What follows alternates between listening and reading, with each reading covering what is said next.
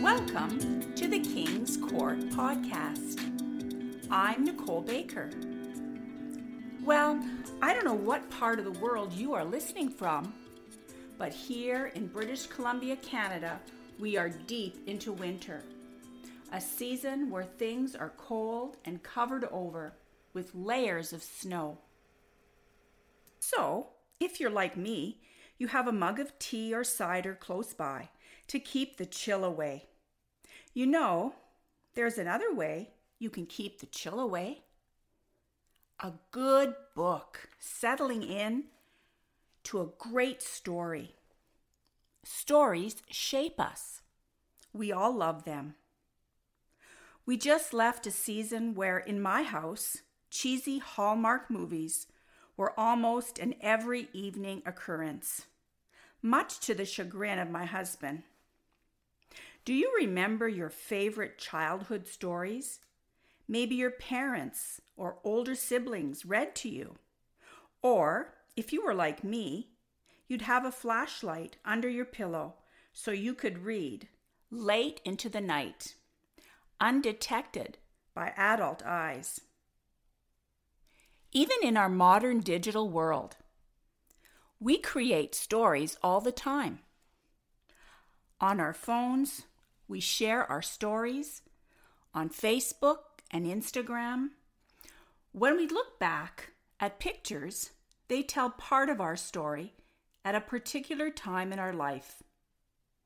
In the kingdom of God, we play a part in a big story. And as Christ followers, we have a unique part to play. As we start this brand new year, we are invited to begin again. I don't know about you, but I am glad to put 2020 behind me. Let's collectively brush off the heaviness and fatigue of last year and walk into this year, inviting the Holy Spirit to refresh us and fill us with hope. Are you adventurous by nature? I know I'm not. I am cautious, but God is inviting us, whether we are comfortable or not, into the adventure of a life of faith. Adventures have to have a starting point, and Genesis, the first book of the Bible, is our starting point in God's very special book. Genesis is the book of beginnings. It answers basic questions we all have. Where did I come from? Why am I here? Genesis chronicles the beginning of time, of heaven and earth. It tells the story of a loving God who restores his broken creation to its original beauty and goodness. The origin of the book of Genesis is agreed by scholars to be Moses. Let's journey together today into the story of Scripture. The Bible is no ordinary book. Its words are breathed by God, revealing Jesus to us from Genesis to Revelation, and his kingdom, the one to which we belong. Before we dive into Genesis, let's fast forward into the book of Romans. The book of Romans is considered the Apostle Paul's greatest work. Here Paul presents Christ to us as the second Adam. It is a foundational book for all Christians.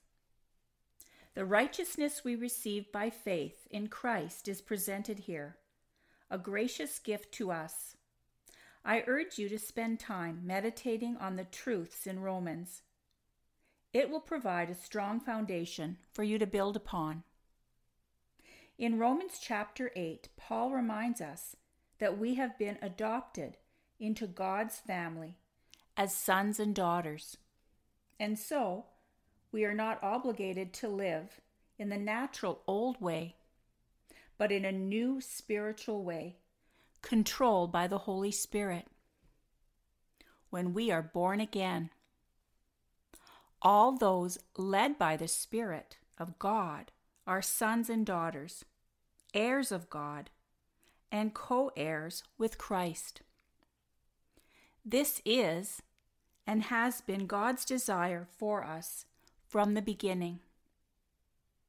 So let's go back to the beginning. In Genesis chapter 6, we see that human beings began to multiply and spread across the surface of the earth. And not soon after, the Lord saw that wickedness was rampaging throughout the earth, and that evil had become the first thought on every mind. At that point, God's heart broke, and he regretted having made man in the first place. In Genesis chapter 7, 8, and 9, we see the story of Noah. He was a man of obedience and faith. Like Abraham, like Joshua, he fixed his eyes on the unseen, not the seen. He had a fully persuaded faith.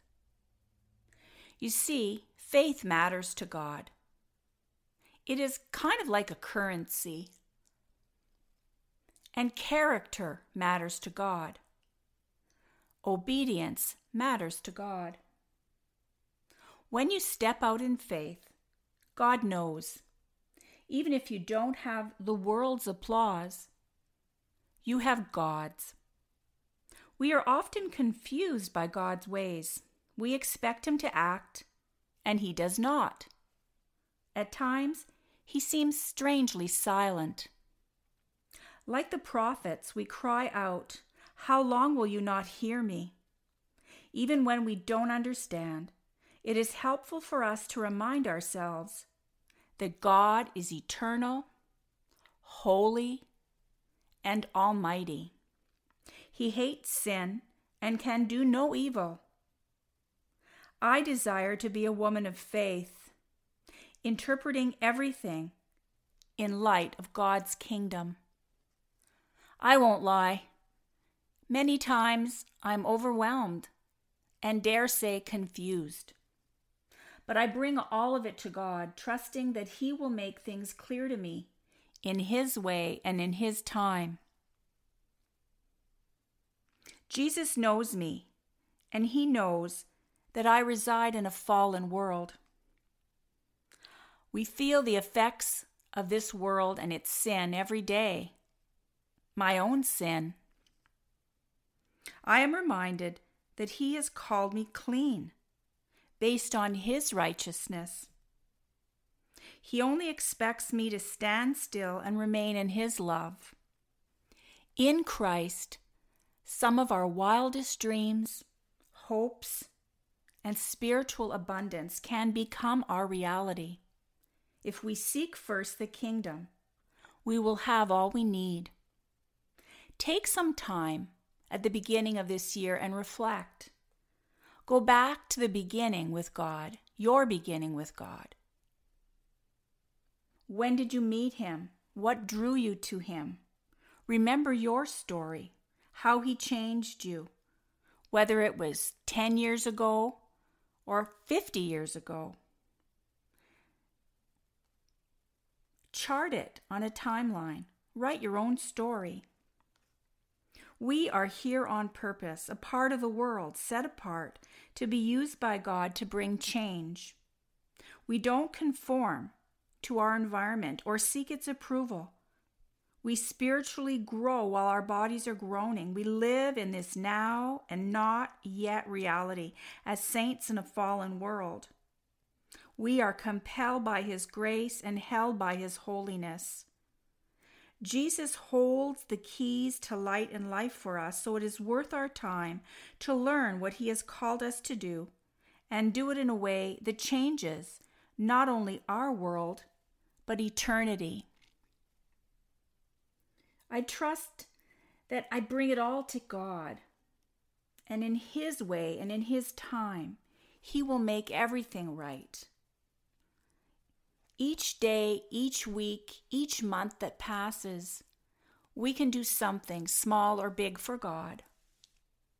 I pray that you take time to reflect as this year is beginning of what your goals are in Christ. And remember that He loves you and that you are His friend, a friend of God, chosen by Him. In the Gospel of John, in chapter 15, He says we are His friends. Thank you for joining me today. Until next time, this is Nicole, producer of the King's Court podcast.